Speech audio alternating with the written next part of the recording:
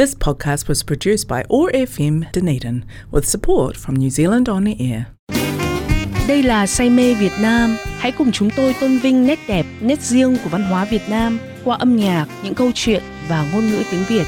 Cùng đón nghe Say Mê Việt Nam vào lúc 7 giờ 30 phút tối thứ Bảy hàng tuần để cùng nghe những câu chuyện của vị khách mời chúng tôi tới từ Việt Nam, New Zealand và các nước khác trên thế giới. Say Mê Việt Nam phát trên sóng 105.4 FM và 1575 AM và trực tuyến tại trang www.oar.org.nz. Xin cảm ơn Quỹ An cư của Ủy ban các vấn đề đa dân tộc tại New Zealand đã tài trợ cho chương trình về văn hóa trên đài Otago Access Radio.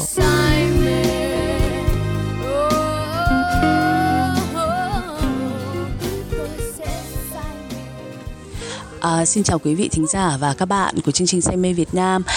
Hôm nay thì Liên được vinh hạnh tới xưởng gốm của anh Quang.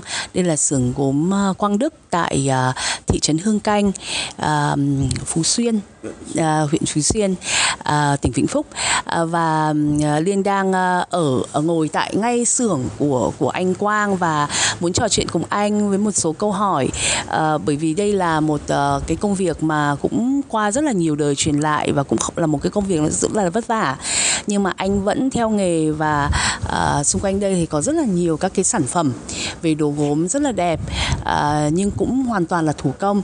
Thế thì cho Liên hỏi anh Quang một chút ạ. Thì đây cái công việc này của mình đã làm bao nhiêu lâu rồi, và qua được bao nhiêu ngành nghề và bao nhiêu đời, và tại sao mà mình vẫn gắn bó với công việc này ạ? Cái nghề này thì tôi làm được đến đời tôi là 3 đời. Dạ.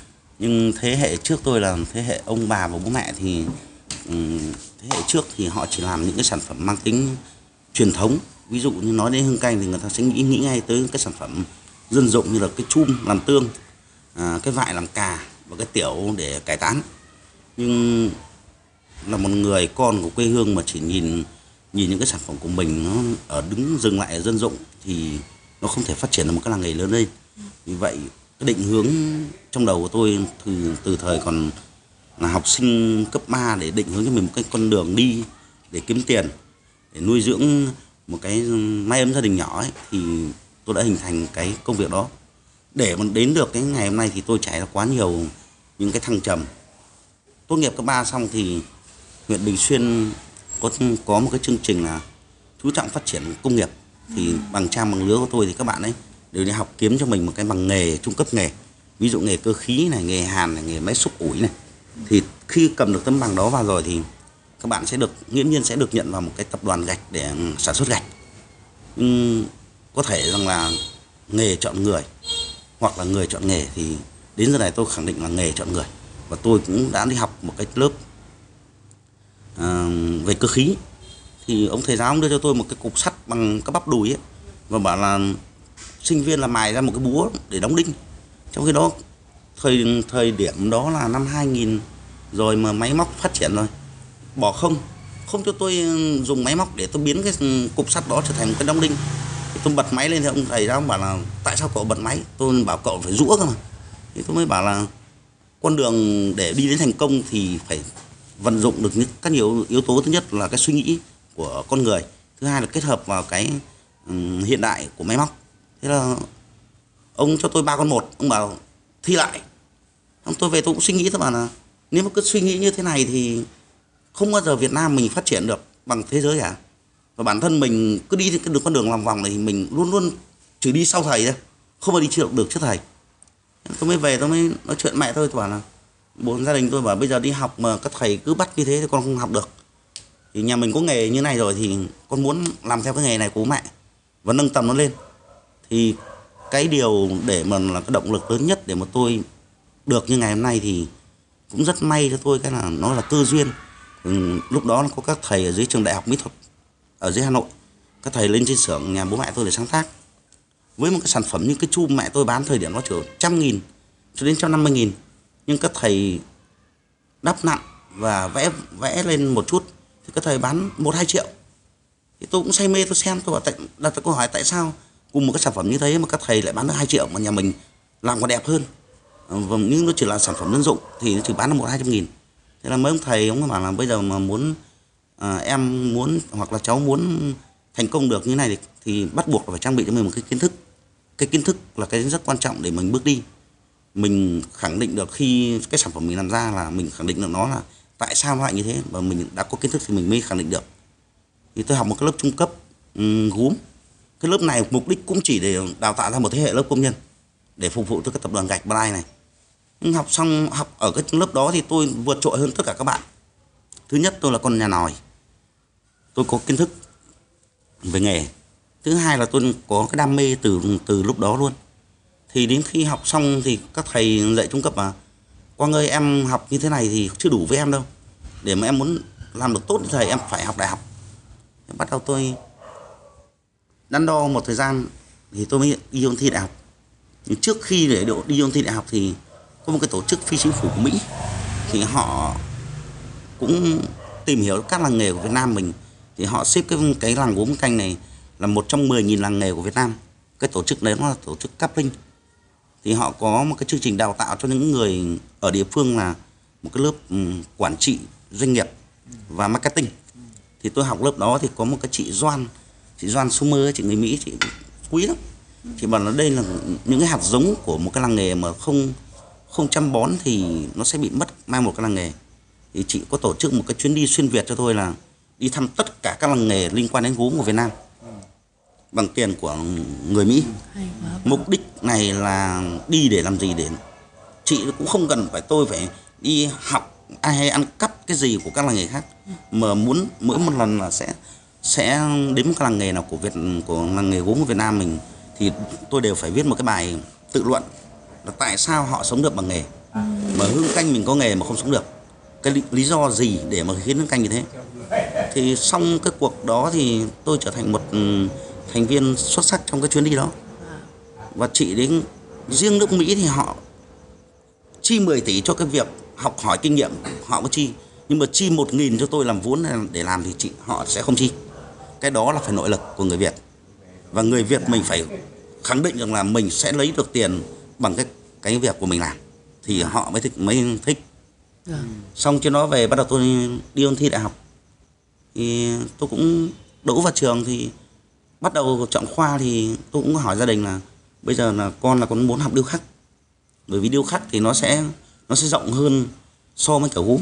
Cái khoa gốm nó chỉ đơn thuần chỉ làm chuốt lên và tạo hình trên gốm thôi, nhưng điêu khắc thì nó là không gian 4D, tức là có một cái nhìn tổng thể về hình tốt hơn. Mà vào điêu khắc thì là một cái khoa khó nhất trong cái trường đấy, thì tôi lại vào được đấy luôn. Thì trong quá trình học thì mình cũng là người có nghề trước và cũng đam mê, có thật là cũng đam mê, thì cũng đi theo các thầy để học những cái kinh nghiệm ngoài đời. Chứ kinh nghiệm trong trường thì các thầy cũng chỉ dạy một phần thôi, chứ không dạy hết miếng đâu. Thì khi mình đi học thì đi làm các công trình với các thầy thì cũng làm những công trình lớn, thì mình rút ra được những cái kinh nghiệm là ở trường chỉ dạy, bởi vì quỹ thời gian ở trường nó có hạn, nhưng ra ngoài đời đi kiếm tiền thì nó nhiều yếu tố. Học xong đại học thì tôi về thì cả cái làng nghề này chỉ có 3 hộ làm gốm, trong đó có nhà tôi, và 2 cái hộ kia thì bố mẹ tôi cũng động viên, họ cũng mở xưởng, thì họ cũng bắt đầu có những cái bước đi với con đường gốm, thì cũng chỉ là dừng lại ở dân dụng. Tôi về thì những cái sản phẩm chum lọ, lúc đó mình trở thành một nghệ sĩ rồi, được đào tạo rồi, thì những sản phẩm chum lọ thì mình bắt đầu thổi hồn cho nó để biến nó trở thành những tác phẩm. Thì gặp những cái khó khăn là những thế hệ trước. Cái khó khăn nhất cho các làng nghề của Việt mình là cái tính bảo thủ rất lớn. Việc đầu tiên là bảo một thằng danh con như mày thì làm sao làm được. Là một, mấy những cái sản phẩm này mày bán cho chó à? Một cái sản phẩm bình thường họ chỉ bán được 200-300 nghìn đến 500 nghìn, nhưng những sản phẩm tôi về tôi làm thì bán được ít nhất là gấp đôi, là 1 triệu. Thì họ cũng không nhìn ra, họ bảo cái này không có khách đâu, mày đừng làm. Đấy là cái khó khăn. Cái khó khăn thứ hai là mặt thị trường. Chân giáo tốt nghiệp đại học về thì mình khẳng định cái chỗ đứng của mình. Cái gốm hương canh thì nó có tiếng này. Đấy là cái tôi được thừa hưởng các cụ lại, là xây dựng một cái thương hiệu là tôi đã có tiếng. Bây giờ chỉ làm sao làm tốt cái tiếng ấy lên. thì tôi phải lắng nghe cái ý kiến của thị trường. Tức là gì, là những cái khách hàng của tôi ấy, họ phản ánh trực tiếp là anh ơi, những cái sản phẩm như này anh làm kỹ lên cho em một chút, anh đắp nổi lên này, hoặc là anh tìm hình tốt hơn này. Thì cái đấy là cái mình phải lắng nghe và sàng lọc. Mình không phải đeo cày giữa đường, mình vẫn phải đưa cái tôi cá nhân của mình vào thì nó mới là con đẻ của mình, chứ không được bắt chước. Mà nghệ sĩ mà bắt chước thì không bao giờ gọi là nghệ sĩ nữa, thì nó trở thành một thằng thợ, chứ không phải một người sáng tác. Vì cái quan điểm và cái tư duy đấy của tôi thì dần dần những người mà đam mê gốm của tôi, người ta chỉ cần nhìn phát cái gốm của tôi biết là đây là gốm Quang, chứ không thể lẫn với ông nào. Còn nếu mà tôi mà bắt chước chị chẳng hạn thì tôi luôn luôn đi sau chị, tôi không bao giờ tôi đi song song hoặc đi trước chị được. Thì cái khó khăn nữa trong cái việc mà khi tôi về tôi làm nghề là cái đồng vốn. Hầu hết vẫn là một cái phương thức sản xuất hộ gia đình hết. Bây giờ ở nông thôn mà đi vay vốn để mà làm việc thì mang một cái bìa đỏ đất của gia đình cắm được 100 triệu, 200 triệu. Muốn mở rộng sản xuất thì liên quan đến mặt bằng. Mặt bằng thì nó cũng bị hạn chế. Làng nghề thì cái làng nghề gắn với làng nghề của làm thủ công mỹ nghệ của Việt Nam mình hầu hết là chỉ xuất phát từ nông thôn, không có điểm quy hoạch chung cho làng nghề. Thì cái đấy là cái hạn chế rất nhiều. Ví dụ cùng một cái nguyên liệu nhập đầu vào của tôi, ví dụ đất, than, củi, nếu mà tôi mà cái vị trí đắc địa thì đất, than, củi ô tô lùi thẳng vào xưởng luôn. Nhưng ở đây là đất là phải đổ ngoài đường, lại một cái công tăng bo từ đó vào là phải lại tăng chi phí. Cái đấy là cái cũng bị hạn chế. Một cái thời điểm bây giờ tôi quan tâm mà tôi lo lắng nữa là cái thế hệ trẻ của địa phương. Có những bạn trẻ ở địa phương vào đây bảo ố, làng mình cũng làm cái này à? Cái đó là cái trách nhiệm của ông truyền thông và ông lãnh đạo. Tôi nghĩ là như vậy. Và một yếu tố nữa là cái nguyên liệu. Khu công nghiệp họ về Bình Xuyên họ phát triển doanh nghiệp thì họ đè lên toàn bộ nguyên liệu của tôi. Tại vì đây là mình dùng đất sét đúng không? Đúng rồi. Mà cái đất sét này chỉ có vùng Hương Canh nó mới có. Cái vùng Hương Canh này được ưu ái một cái nguồn đất sét rất là tốt. Nó là cuối của cái dòng chảy từ trên núi về. Thì nó là dạng trầm tích. Khi nó trầm tích rồi thì những cái hạt sỏi to ấy thì sẽ phải rơi ngay đầu tiên chỗ dòng chảy. Xong dần cuối dòng chảy nó sẽ là hạt mịn nhất. Thì Hương Canh là cuối dòng chảy. Nên đất nó trầm tích, nên đất Hương Canh nó rất là mịn. Vì yếu tố mịn đó thì nó mới đựng nước, nó không phải tráng men. Đựng rượu nó không phải tráng men. Cái tráng men là gì, là họ phải có một lớp bọc bên trong để họ đựng nước chất lỏng. Nhưng Hương Canh là còn nó thấm qua cốt. Nhưng Hương Canh là nó hay một cái là trời phú trong cái nguồn nguyên liệu. Nhưng mà cái đất sét đấy thì nó có dồi dào không? Tức là cứ nước chảy lắng đọng này có đúng không? Nhưng mà không. Như là anh Quang vừa nói là bởi vì có rất là nhiều cái công trình xây dựng. Cái đất sét ở Hương Canh nếu mà có những cái chương trình mà quy hoạch cho làng nghề ấy, thì nó phải có một cái bảo tồn cho cái nguồn khai thác nguyên liệu. Đúng rồi. Đất sét này của Hương Canh là nó có hai loại. Cái đất trên cùng ấy là cái lớp đất cấy lúa ấy, thì bỏ đi 50 phân đó thì là tới một loại đất sét nâu. Đất sét nâu này nó có màu là màu nâu sẫm. Cái đất đó thì nó có tác dụng là nó sẽ cứng hơn à? Đúng rồi. Cứng làm xương cho gốm. Từ 50 phân đó xuống 1,5 mét là đất nâu đó. Từ 1,5 mét xuống đến 6 mét thì là đất xanh. Cái đất xanh nó làm da non hơn đúng không? Nó nhiệt độ nó sẽ thấp hơn so với thằng nâu kia. Nhưng nó sẽ làm bóng bề mặt cho sản phẩm gốm. Còn cái đổ cát bên năng trộn. Hai cái yếu tố đất đó nó có phải có một cái công thức tỷ lệ nhất định của mỗi một hộ sản xuất. Ví dụ như tôi mà trộn nhiều đất xanh thì nó tùy theo cái chuyến hàng đặt hàng. Người ta cần một cái sản phẩm nó mượt mà thì tôi sẽ cho nhiều đất xanh. Còn người ta cần một cái sản phẩm nó đanh thì tôi sẽ cho nhiều đất tím. Cái này là bí quyết của từng hộ sản xuất. Đấy là nói về cái truyền thống ngày xưa. Còn quan niệm của tôi về gốm là gì, là người ta cứ bảo làm cái này bán đi đâu. Tôi lại không quan niệm như thế. tôi luôn luôn biến tôi trở thành một khách hàng. Tức là tôi làm một cái sản phẩm, tôi phải biết rằng là nếu mà tôi là khách hàng, tôi có mua sản phẩm này hay không.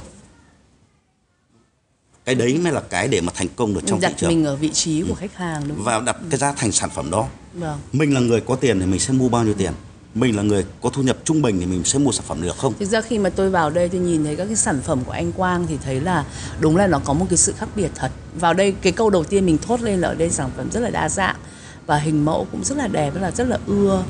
Tại vì là một người cũng đi nhiều nơi và nhìn nhiều các cái sản phẩm về thủ công mỹ nghệ ấy, thì tôi thấy là ở đây khá là đặc biệt và các cái mẫu mã cũng khá là rất là, tiếng Anh nó gọi là artsy, là nó rất là nghệ thuật.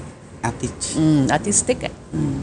Ở đây làng mình còn bao nhiêu cái xưởng như thế này nữa còn lại nhỉ? Xưởng để mà sản xuất có bị mai một nhiều không? Thì bây giờ hiện tại bây giờ đang có 7 hộ sản xuất. 7 hộ, dạ. Nhưng họ vẫn đa phần bám vào sản xuất dân dụng. Ok. Thực ra thì tôi vẫn đang muốn mình trở thành những người tiên phong trong cái nghề này, để mình tìm được ra cái vị trí đứng trong thị trường. Vâng. Thì mình sẽ bao tiêu những cái sản phẩm đó và hướng họ đi theo con đường gốm nghệ thuật. Đầu tiên họ có thể chập chững đi không vững, thì mình sẽ đưa họ đi từ cái dễ đến cái khó, dần dần thì mới thành công được.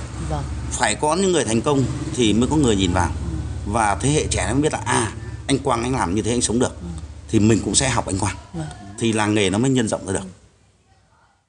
Cho nên hỏi một chút là bởi vì ở đây mình sản xuất cũng khá là rất là thủ công á, và vẫn là truyền thống.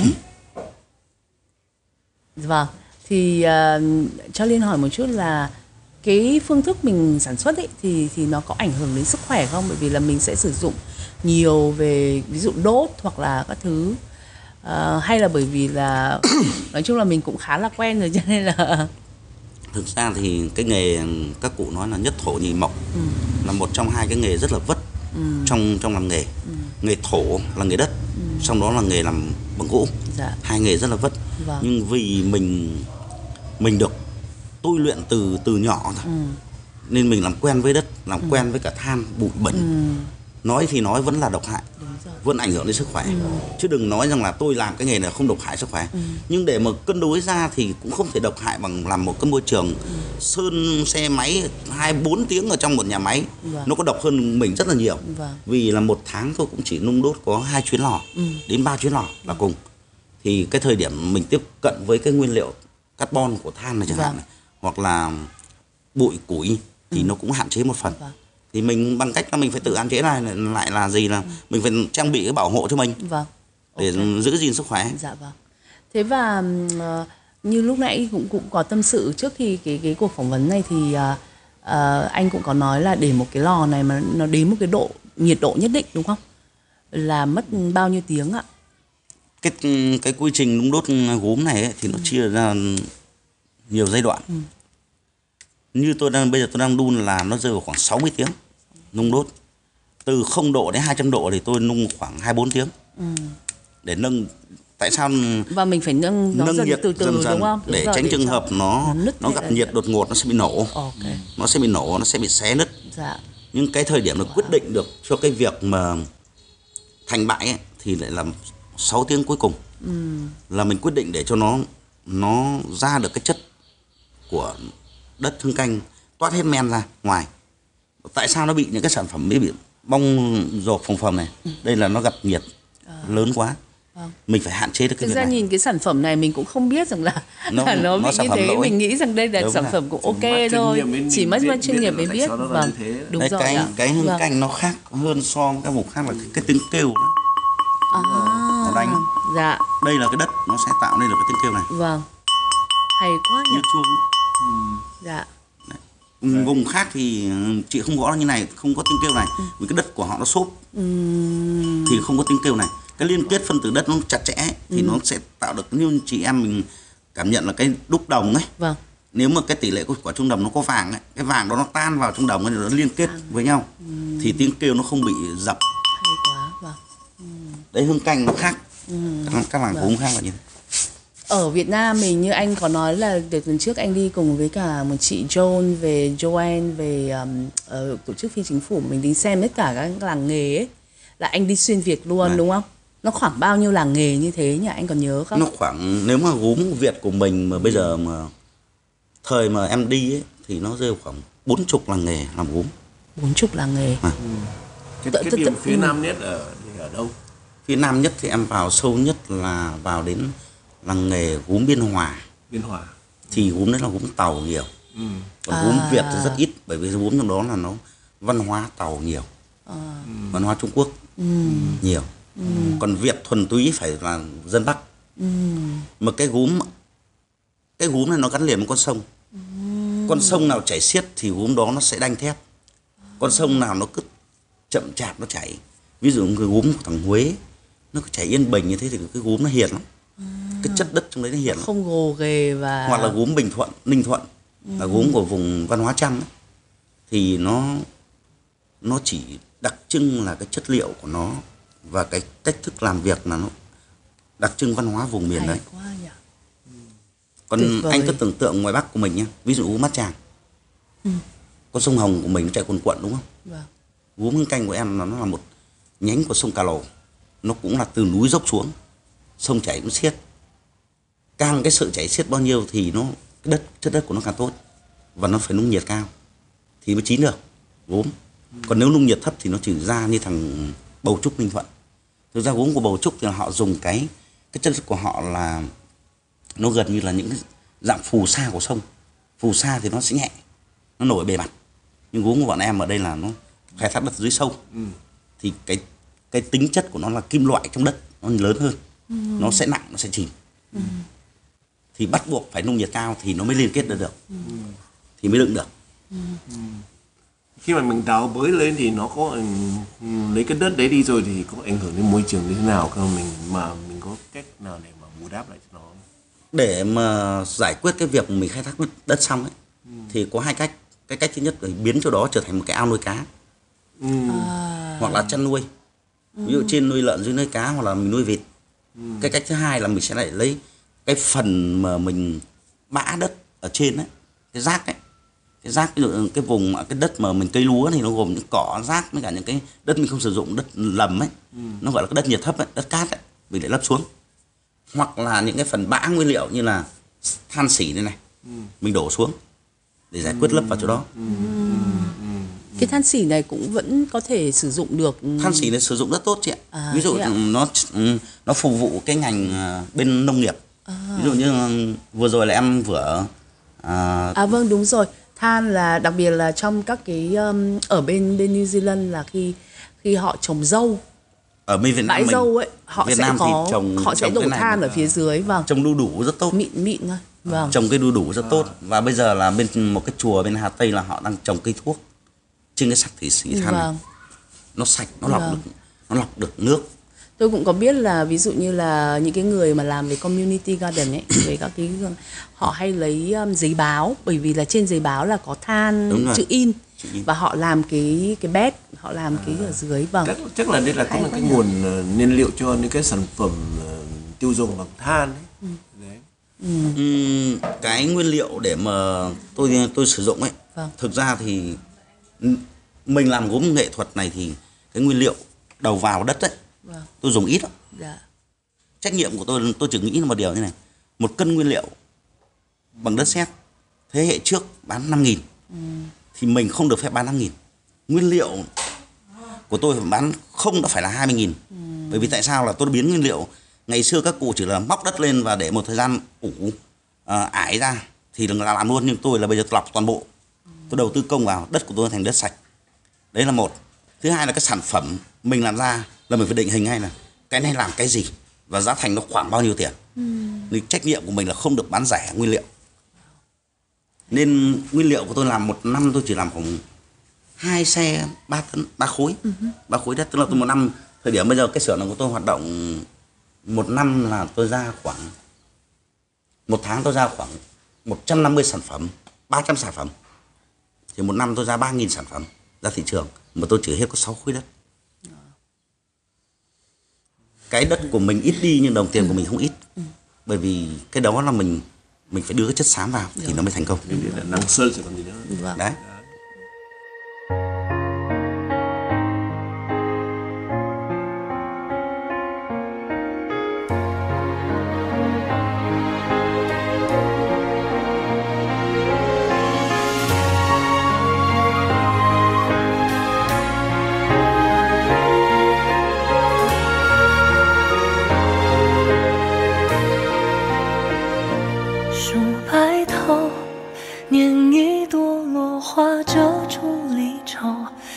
痕心有，化作眉心的皱。